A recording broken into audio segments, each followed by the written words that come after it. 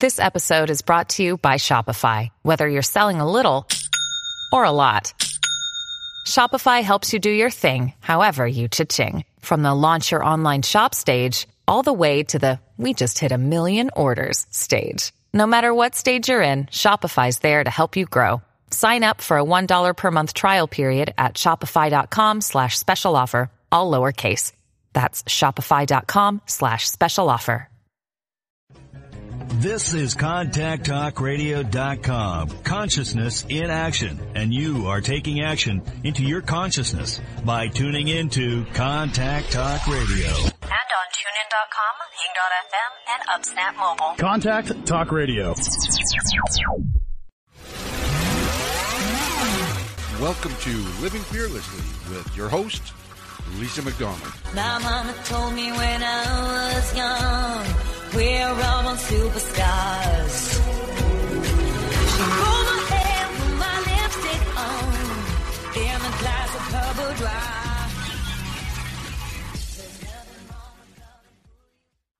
Good morning, everybody. Thank you so very much for rejoining me here again on this lovely Friday morning. My name is Lisa McDonald, host of Living Fearlessly with the Contact Talk Radio Network. Listenership spans to 145 countries, 220 TV, radio, terrestrial satellites, and the potential for millions of iTunes downloads. I want to thank a couple of people before we get into introducing my guest today.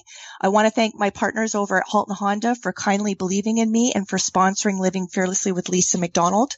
I want to also thank my C-Suite Radio Network family over in New York for also graciously believing in me, where you can find my host page where all podcasts are soon then uploaded after the live show. So I am joined by yet another phenomenal guest today. My guest is a gentleman by the name of Brent Jensen. So who is Brent Jensen? Well, what I can tell you is that Brent Jensen is a music critic, best-selling author, and host of the popular No Sleep Till Sudbury with Brent Jensen podcast series.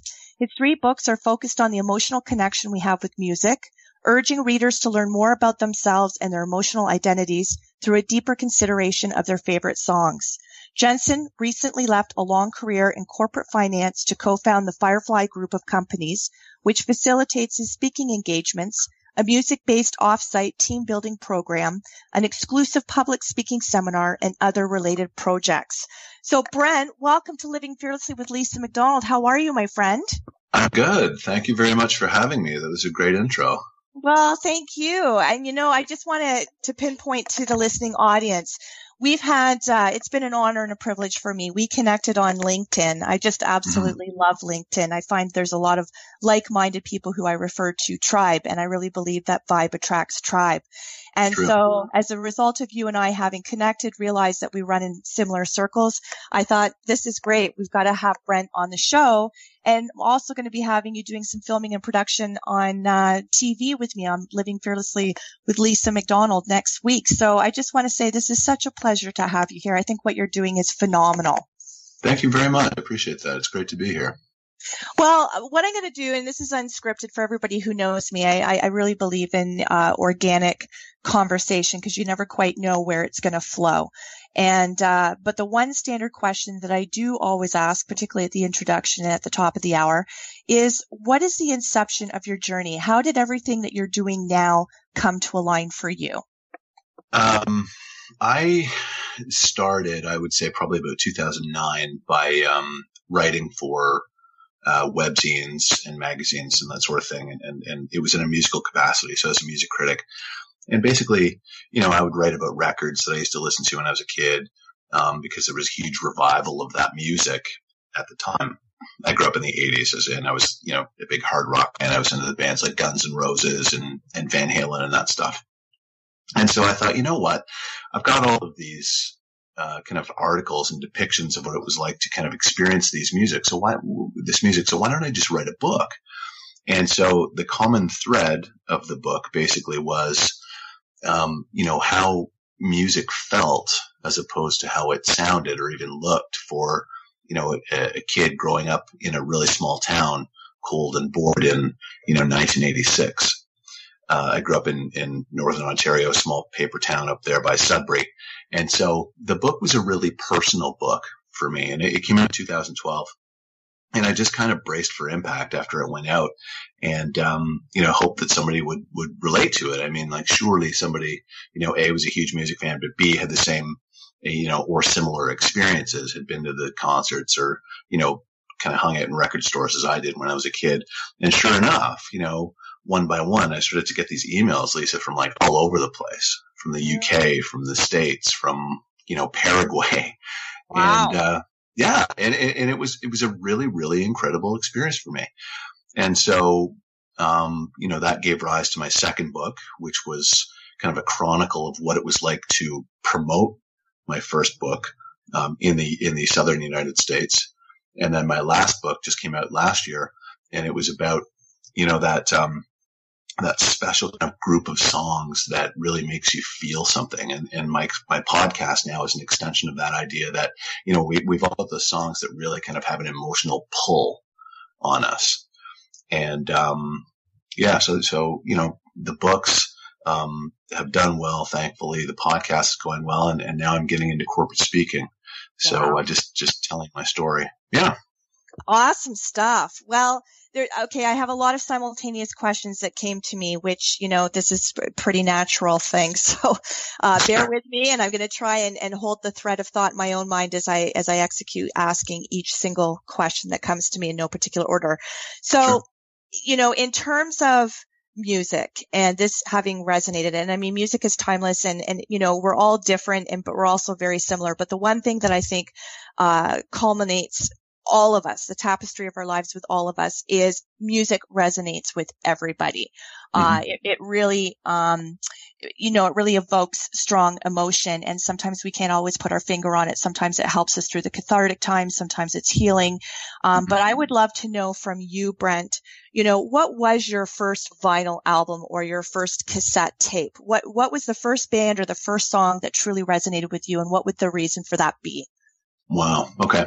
So technically, my first album, I believe, was a Bay City Rollers record. I don't remember which one it was. I don't know if you remember that band. Yeah, I do.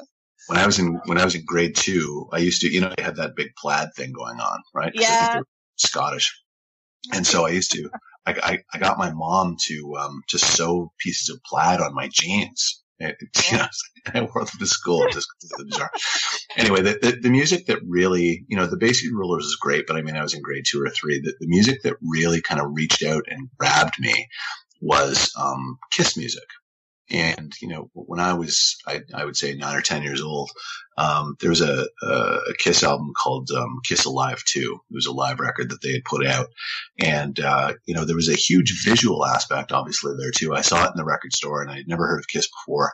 And it just really compelled me to reach for it and have a look at it.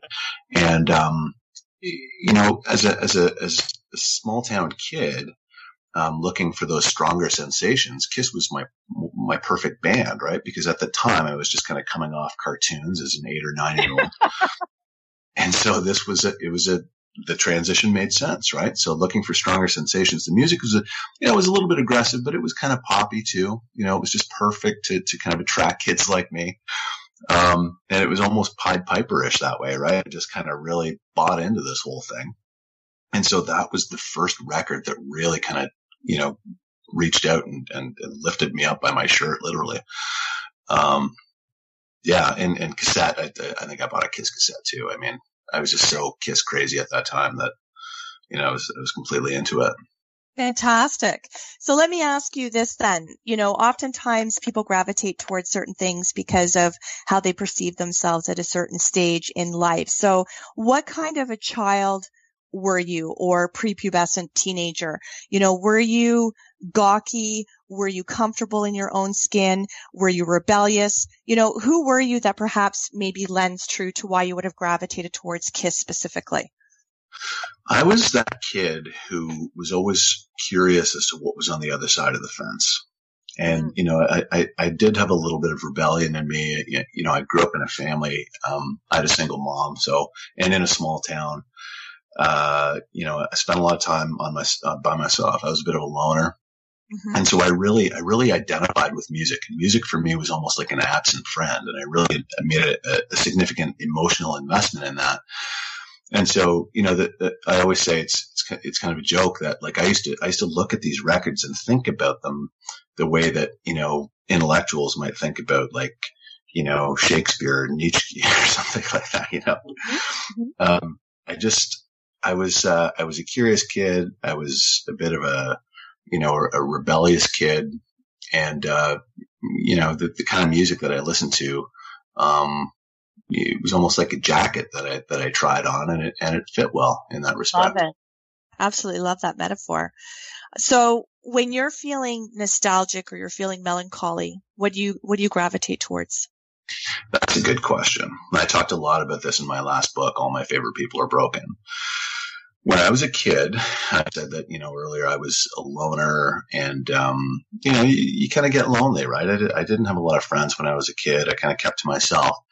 And, I really identified with, sad music.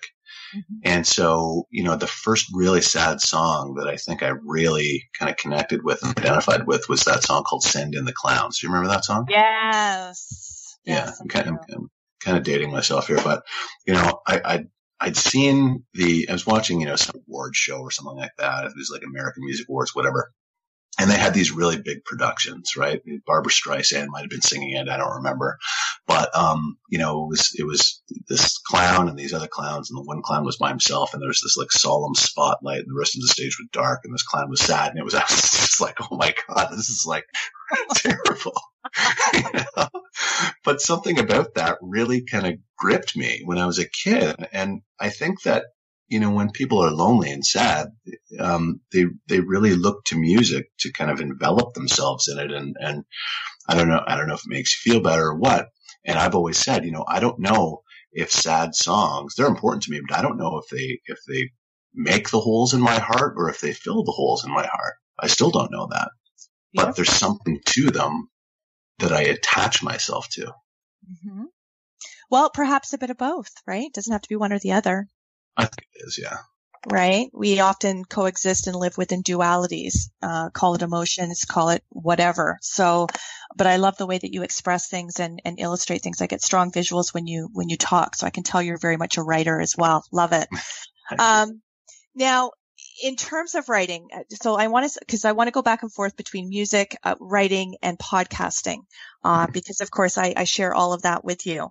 So, in terms of writing the book, oftentimes people will say writing the first book is always the most difficult. Do you feel it gets easier given that you've written 3, or is it a different, unique journey altogether with each individual piece of material that you write, your content? Or is the experience and everything that you go through, because you don't always necessarily know what you don't know, in the first one you kind of tackle a lot of things and then you get your feet wet. So what's the process from book 1 to book 2 to book 3? That's a good question. First off, I would tell you that book 1 is the hardest. Absolutely. Book 1 was, as I said earlier, pieced together from a bunch of different ideas, and I just kind of, threaded it through with the common theme of my youth and stories and stuff like that.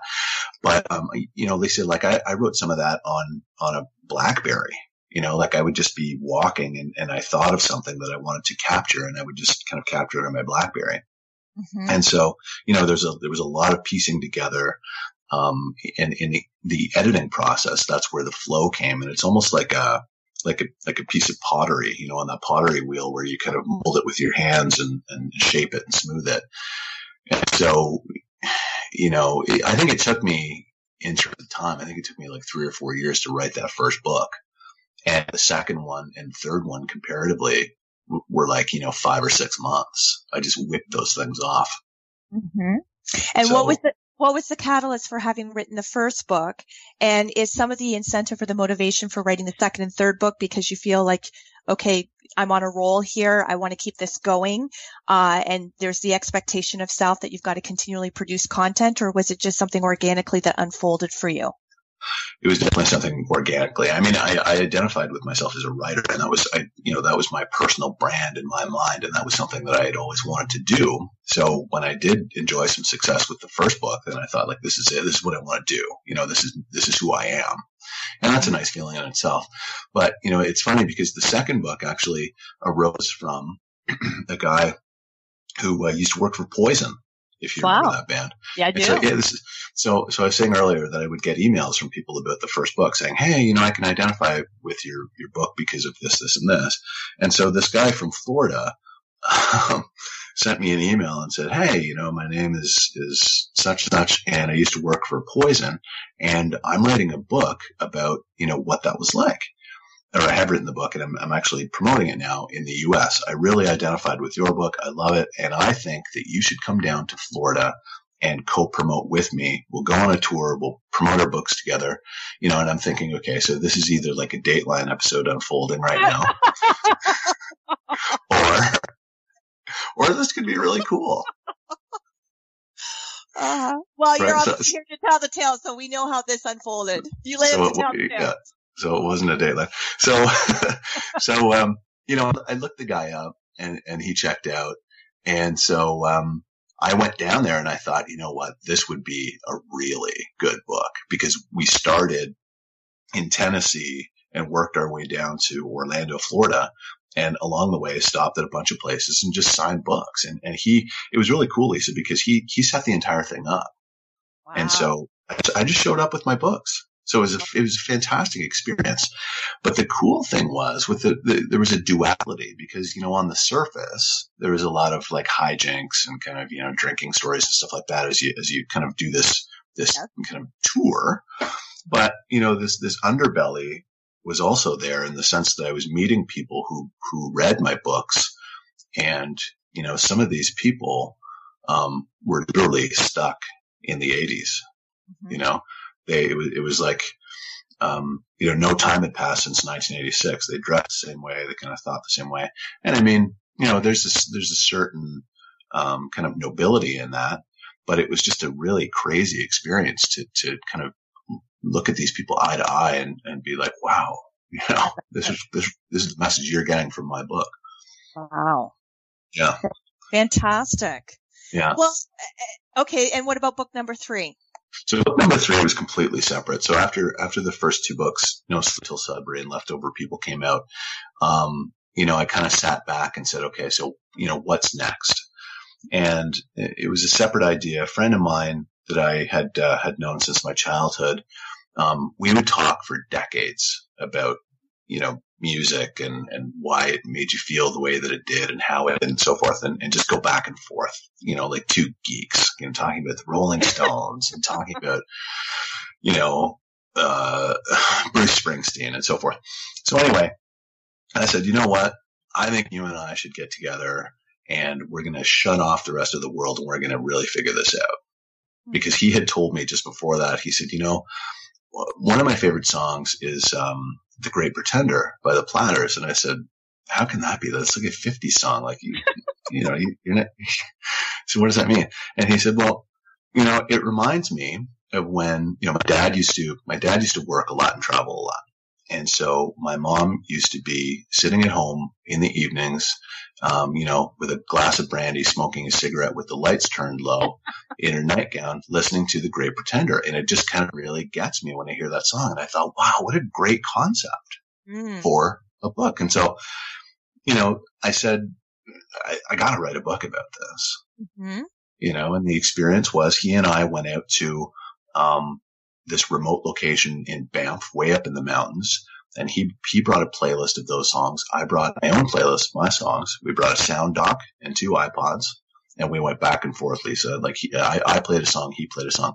And while the song was playing, you talked about it, and you told a story about what it meant. And again, there was that duality, because on the surface, it was fun because we, were drinking beers and telling funny stories.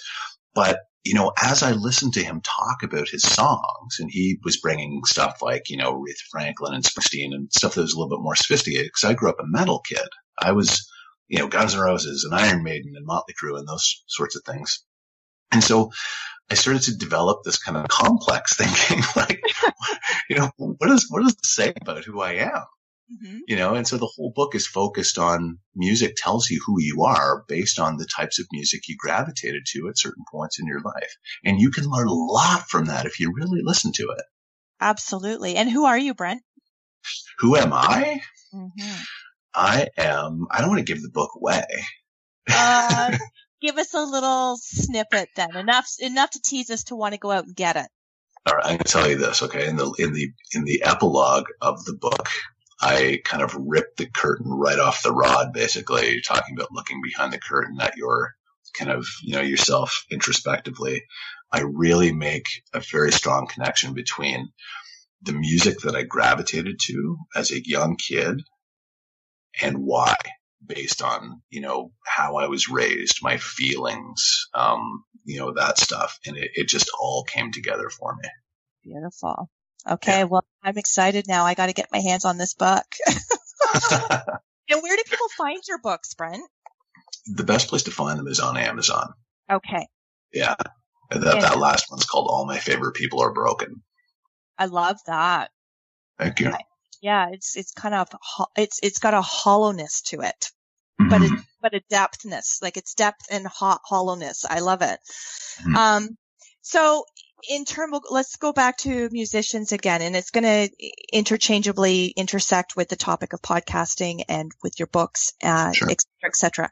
So which musicians passing, whether it's not even necessarily the genre that you've always felt more akin to per se, but which musicians passing since you have been alive do you feel has been the most profound and has had the most profound impact on you, and why would that be, Brent? I would say David Bowie. Just because I was such a huge David Bowie fan. And, when I found that out, I mean, he wasn't particularly old, so it wasn't a surprise, or it was a tremendous surprise. And, in typical Bowie fashion, nobody knew that he had cancer, and he just kind of, had this plan. I don't know if you know much about his passing and what had happened, but he recorded this record called Black Star, knowing that he was terminally ill. And so the album was released right before he passed away or right after. I don't remember quite what it was, but the songs were about, his legacy and what he wanted to say to us, posthumously, which is just typical Bowie and the reason why I love him so much. So, I was really saddened by that. And, you hear about the people dying, and it's terrible. I mean, Tom Petty, again, surprise. But the one that really, really got me was certainly David Bowie. I loved him immensely. Yeah, he was, he was down to earth, but he was also very iconic. So it's kind of hard to, I thought his passing, it was a really hard one for people to wrap their heads around. Just because he magnified and exemplified so many different things that put him kind of, I think, a little bit at arm's length, as relatable as he was in some respects in terms of his emotions that came through in the lyrics. He was just so iconic, like he was larger than life. He was. So it was, I think, really difficult for people to process that one. And I would have to agree with you on that for sure. Yeah. Yeah. Now, and maybe your answer will be the same. It's a bit of a segue into the next thing that just kind of simultaneously popped into my mind. So maybe part two question, maybe your answer is the same. But whose legacy in the industry do you believe has been the most timeless and has been the most paramount in terms of, elevating the consciousness for the collective? Would that be David Bowie again, or would that be different? Just kind of doing a quick mental scan of the landscape. I don't know if anybody eclipses David Bowie in that respect. I would think David Bowie again. He was just, just the concept of David Bowie and his legacy is so powerful that I can't, I might be missing something, but David Bowie is the guy that kind of comes up. Yeah. And so do you kind of put him in the same category for different reasons perhaps, but in terms of the timelessness and being ahead of his time, do you put John Lennon up there too? Yeah, I do. I think that maybe because John Lennon passed away in 1980 that there's been a lot of distance time-wise between now and then, and right. Maybe that is the difference. John Lennon, I mean, obviously was an immensely prolific songwriter up there with McCartney, of course. But I put Bowie in their company, you know. Mm-hmm. Yeah, that's a good question. I mean, Lennon was up there too, but I think that I identified more with David Bowie, and there was a connectivity that I felt there. Maybe that's why. And in terms of David Bowie, because I mean, he was always forever upping his game, changing his image.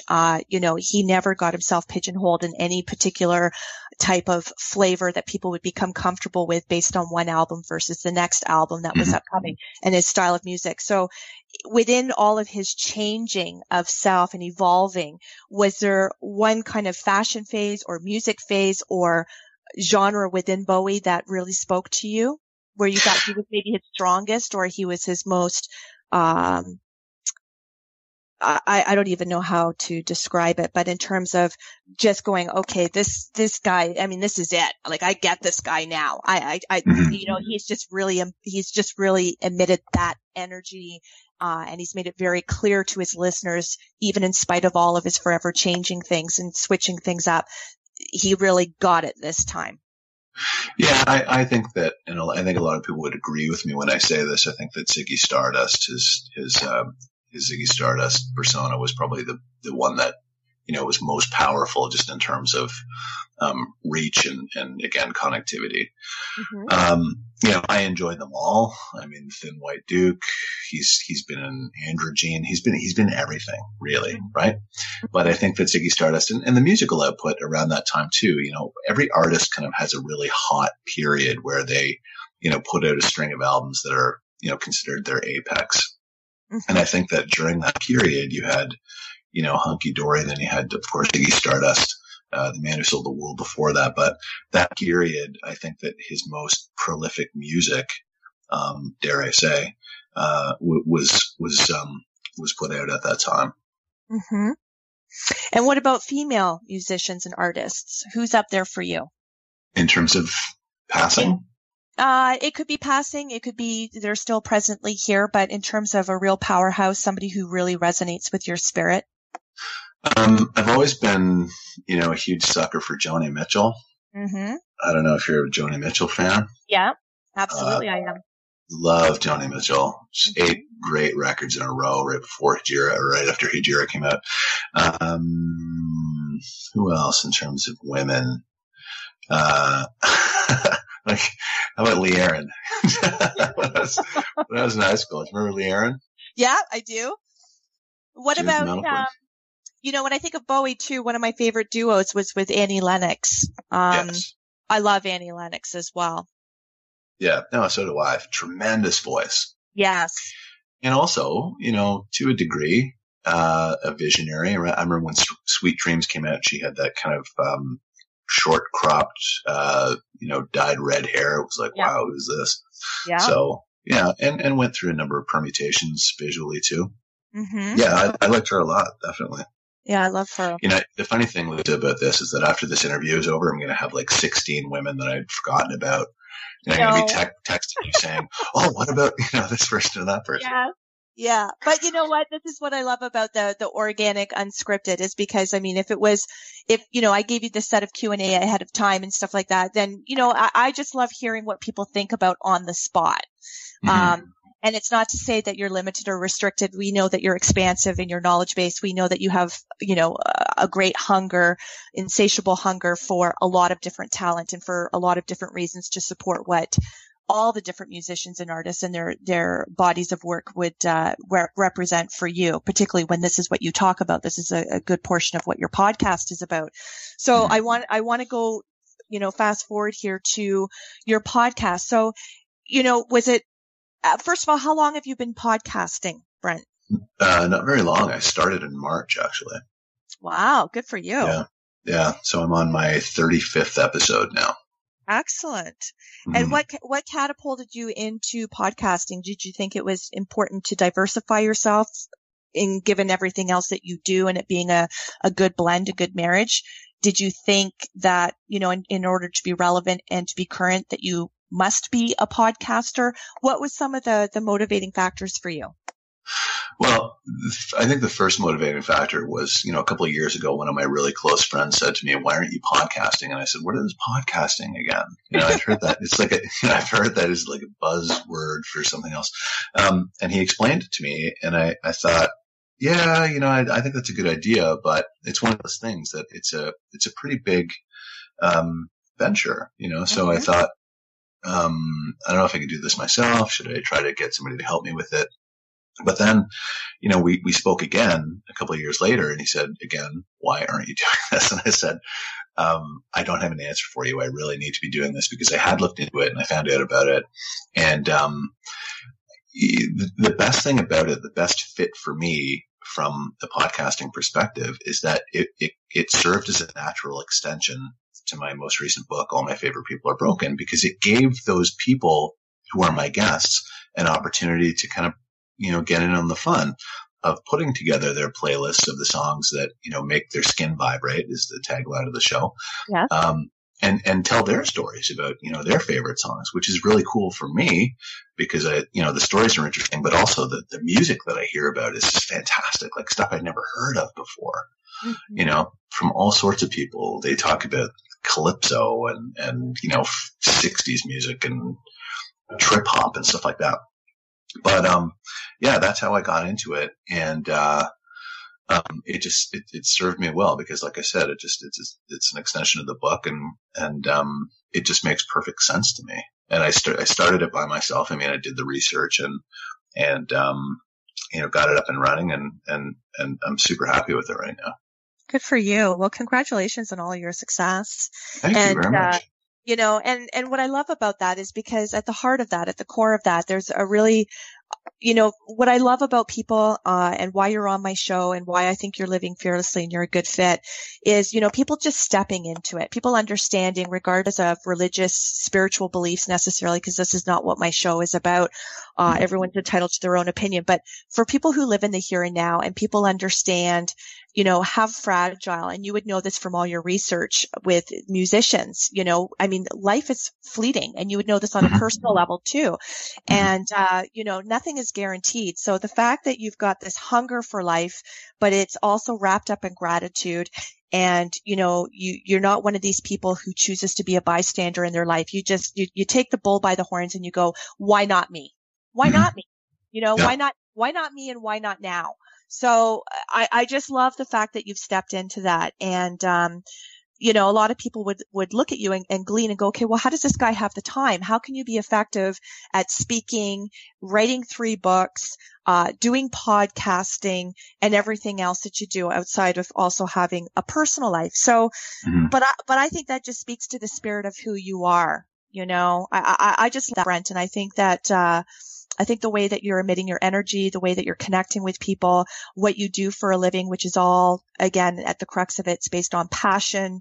It's based on gumption. And for me, living fearlessly. So I just want to say, I'm so honored to be on this journey with you. And I know we've just recently met, but there's certain people who you do meet and okay, this is somebody who's going to be in my life. This is somebody who I'm going to, continually connect with and follow them and just sponge up all the yummy stuff, because all the stuff you're doing is quite yummy. Thank you very much. Yeah, those are very kind words. I appreciate you saying that. Thank you.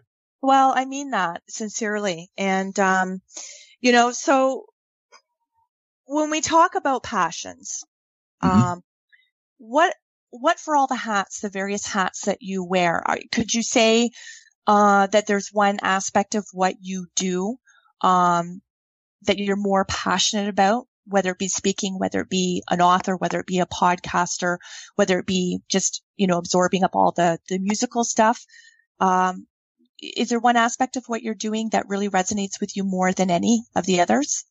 Yeah, I think so. When I was writing, I really enjoyed the fact that, you were reaching out to people through your craft, right? And I enjoyed the fact that after my book was out there, I would hear from people and they would talk about how they could relate to the stories and that sort of thing.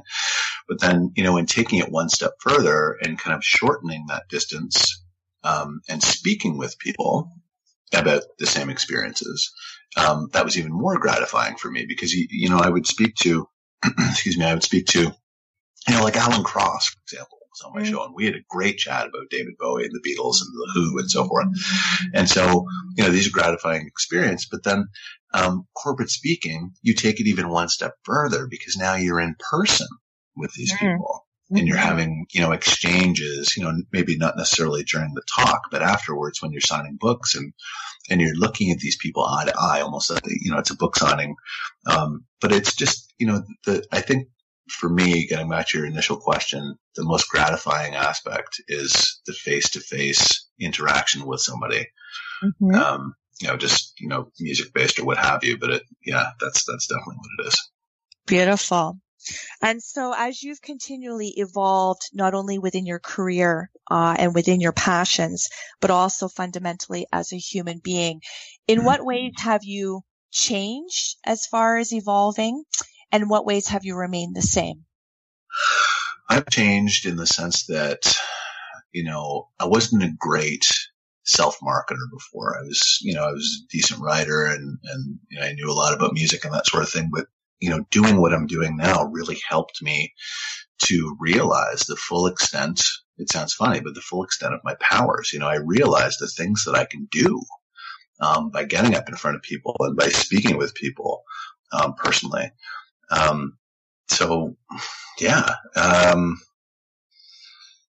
what has been your greatest fear in life, and do you feel you've overcome it?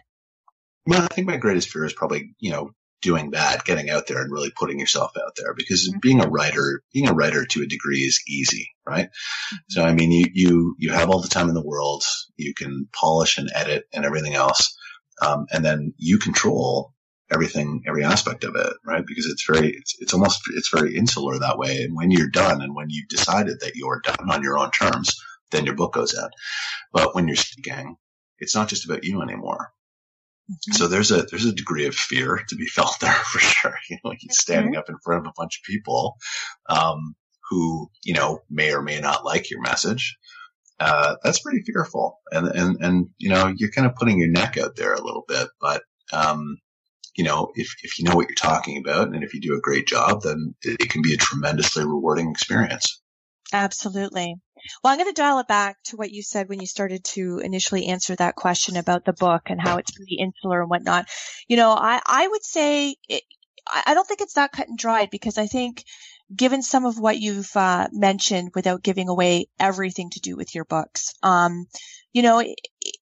think writing is a very vulnerable it's a very vulnerable experience, because for anybody to be writing about anything, I mean, there's books that are fact-based, they're black and white, they're, theorized and all this kind of stuff. But I think for who you are and for the overall message and for the types of people that you try to immerse yourself within on a regular basis, and being very mindful of alignment and honoring yourself and driving meaning and purpose with other people who also are very living their lives on purpose. So, that requires being vulnerable. And a lot of people misunderstand or misconstrue vulnerability, as it once was, in terms of being very much misunderstood and stereotyped as being a sign of weakness. And for you to do what you do, and for you to kind of put your guts out there and to be visible and to be heard and to take the stage and to take the mic, you have to be comfortable with being vulnerable. So to me, that embodies strength. So I think you're very courageous. Thank you. Thank you very much. I appreciate that. Yeah. You make a good point, because, the whole point of my first book being out there was that it would not be a stale retelling of rock history. It would be a blood and guts story about who I really was and how I really felt. And it was very personal. And some of the stories in there, are uncomfortable. They're not pleasant, but I felt like I wanted to tell it like it was. I mean, people see through that when you put out a product and, they kind of say, I wanted this, to not have to face that scrutiny. I wanted to be very honest and put it all out there. And, I'm fortunate that I was successful in doing that. Beautiful. Well, and I oftentimes say, because I truly wholeheartedly believe it, I think the most beautiful people are the ones who are vulnerable. And I think they're the people, whether it be their story, whether it be what they're talking about face to face, on a stage, behind a mic, on TV, whatever the case may be, or even just within your smallest circle of friends, the people who are the most transparent, the most raw, the most candid, and it not being contrived, obviously, but there's your buy-in, because as fellow human beings, we know, regardless to the degree, some people are operating at different levels of self-awareness, or they have to have the face, and they have to have the guise, and they have to have the persona. But we all know at the end of the day, as a human being, particularly when you get to this age stage in life, none of us come out unscathed. So we have all felt the whole myriad and plethora of emotions. And so for you to talk and share, which I'm sure you do in that book, about, why certain things, you gravitated to certain things, or why certain things, resonated with you, that's telling it from the inside out. And so who can't identify with the emotions that, were very much part and parcel of that. So again, I just want to say, kudos to you, because to me, for everything that you've endeavored to do, and knowing some of the backstory of other things that we've talked about personally, you really are somebody who has stepped into relinquishing and simultaneously embracing, who is living fearlessly. And I think you're a great role model as well. Thank you. Wow. Thank you very much. I appreciate that. Yeah. And I just, I'd be remiss. You had an opportunity to connect with a mutual friend of ours now, Rob Pruce, who I've had on radio. And, so, without divulging too much, because I know that, sometimes those encounters and those exchanges, they're quite intimate and they're personal, and not everything needs to be shared on the airwaves with, people spanning 145 countries here. But what was it like for you and Rob to connect? Fantastic. So, I'd been a Spoons fan and a Honeymoon Suite fan previously, and I remember him playing in both of those bands. And so, I was in New York City, and I was meeting with two other people, but Rob thankfully fit me in. And Rob, very successful career, both in those bands and also as the musical director for Mamma Mia on Broadway. It's quite an accomplishment for a Burlington kid, right? Yes. So, it was a thrill for me. And, we met, and thankfully, as you said, and I told you that you hit the bullseye when you said he was one of the good guys, because he truly is one of the good guys. Mm-hmm. We sat down, at the foot of Central Park with a cup of coffee, and, we just had a great chat. I think we were together for about an hour, and, we talked a little bit about music. We talked about some ideas that he had. We talked about, my books. And we really connected. He was a really, really great guy. And he's actually doing my show tomorrow. Yee-hoo! As a matter of fact. He's doing it at 1. So fantastic guy. That friendship will endure, I think. Yeah. So thanks to you. Kudos to you for connecting me with him, because he's terrific. Well, no, I didn't bring it up. I was actually hoping you weren't going to say anything, because it's not about that. But I brought that up because, we haven't had a chance to talk about that, and I didn't want it directed back on me. I just think when you see quality in people who haven't had the opportunity yet to cross paths with each other, I think as connectors and, trying to create as much beauty in this world as possible, you've really got to connect the right people with the right people. And based on what I knew of you and the feel that I got of you and what I already know to be true of Rob, I thought these two, outside of the music obviously being very much instrumental in your life and his, pun intended, I really felt that you two needed to connect, because I do consider him very much salt of the earth. And I feel that for you as well. So I love it when two people who I know connect and hit it off for the same reasons that for the same stellar qualities I see in each of them. So that's amazing. Thank you. So, in terms of the future, because you're somebody who is doing things at a momentous pace, what else is in store for you? What else are you manifesting? What else is on the horizon? Oh, there's all sorts of stuff. I'm co-founding this company called the Firefly Group of Companies, where it'll host the speaking engagements. I think that I apologize, Lisa. We talked about this earlier. I'm just getting over a cold, so Me too. yeah, sorry about that. That's okay. I'm working on a corporate offsite program now where, companies would spend the afternoon, in my care, and I would take them through, their playlists, and we'd kind of do a mock-up of all my favorite People Are Broken, because again, people, certainly identify with music, and you learn a lot about yourself by doing it. So there's that project. There's a bunch of stuff on the go. I talked to a guy in New York about, the potential for a documentary, maybe. There's also Lisa, it's limited. It's limitless when you're in this position, right? And you and I have followed, very similar paths. And when you're at this point and you're an author and you're a speaker, you're really putting yourself out there. And the people that you meet, might say, hey, have you tried this? Or you should talk to this person. And then you have a new idea. And that's the thing I love the most. I worked in finance for a very long time. And it kind of tends to get mechanical because you're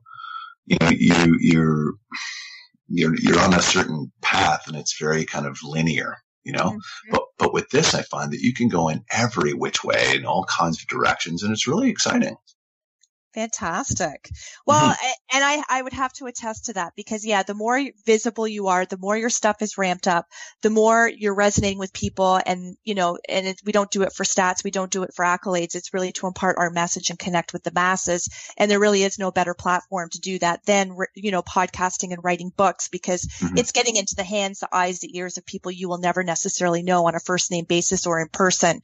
So, and come into your life, you being a perfect example, it shows up. The right people show up. I think the more exceptionally clear you are about who you are, knowing what your purpose is, knowing what your mission or your plight is, and honoring yourself within that, the yumminess shows up, the yummy people, the opportunities. And you're right, everything is limitless. So I love the fact that you're just like living life on purpose and setting your intentions and just having fun with it. But you know what? We've got about 7 minutes, more accurately, probably about 5 minutes left to go. So I want to give people an opportunity to know how can they connect with you?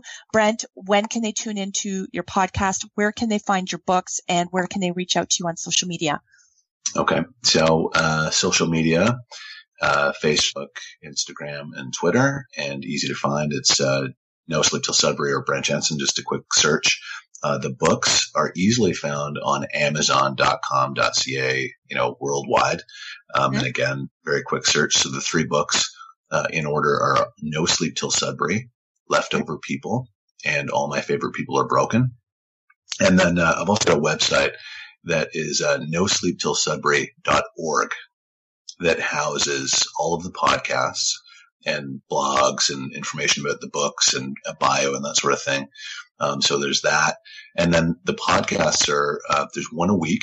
They're available every, Tuesday morning. You can get them on iTunes. And again, the show is called No Sleep Till Sudbury with Brent Jensen. So easily found when you do your, your Apple search. But also, through my website, they're on Stitcher Radio. They're everywhere. So yeah. Beautiful. Well, I would really encourage the listeners to connect with Brent. Go listen to him. Go check out his books on Amazon. If you get the books, make sure you do a review. Make sure that you share the wealth with everybody that you know.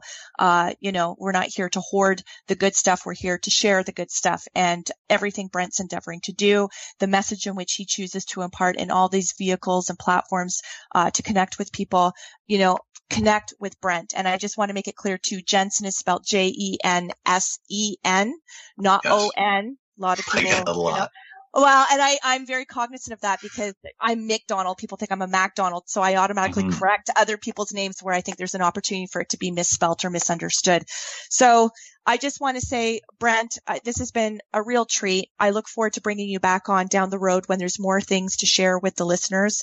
And just very succinctly, very, very briefly, because I have to do my outro here as well. What would you say to the listening audience for those who are sitting on the fence with living fearlessly and not quite knowing what that means or how to get out of the rut? I've told a lot of people this in the past. Identify your brand and follow it through. You will be shocked at what you can actually do. It's just past your fingertips. You just need to push a little harder, reach a little higher, and I guarantee you will get to where you want to go. If you're writing a book, sit down, lock the door, finish it. Don't listen to people saying, hey, you know what? You're ready. Who cares about your book? Finish it. Get it out there. Reach out to people. People are waiting to hear from you. Push harder. Love it. Love it, Brent. Thank you so much. I love all the nuggets that you've shared with us. And I always take notes when I'm listening to my guests. So I always encourage people to, if you're not here to listen to the live show, play back the encore, take notes. There's always things to be learned from everybody. And I always learn from my incredible guests. So thank you, Brent. I just want to say yes, thank you. So I just want to say to my listening audience, once again, thank you for taking time out of your schedule to tune into myself and my guest today, Brent Jensen. For those of you who are loyal listeners who take the time out of your schedule to either join us here with the live show or playing back the podcast link, sharing the podcast link, I want to thank you for being now one of over 370,000 Living Fearlessly with Lisa McDonald podcast subscribers. Could not be doing this by myself. I really attribute a lot of that stats wise and everything else to the phenomenal top tier people who are appearing on my show. Everybody, whether they be household name or not, but everybody has brought something uniquely signature to them, which I've learned tons and tons. And I've heard that back from you in terms of the testimonials too. So I want to thank you very much. I want to thank those who continue to live fearlessly. I want to thank my sponsor again, Halton Honda. I want to thank my friends and family over at C-Suite Radio Network in New York, where again, my podcasts get uploaded on my host page. And I want to thank the Contact Talk Radio Network. Look forward to being back here again with another phenomenal guest next Friday, 8 a.m. Pacific, 11 Eastern on the Contact Talk Radio Network with Living Fearlessly with Lisa McDonald. Uplifting you to fear less and to live more. Take care. All my best. Bye-bye.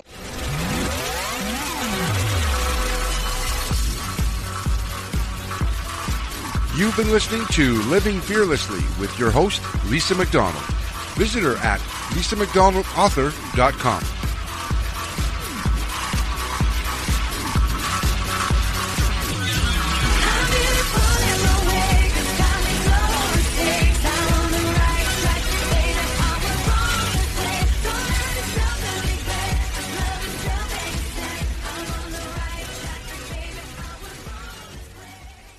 This podcast is a part of the C-Suite Radio Network.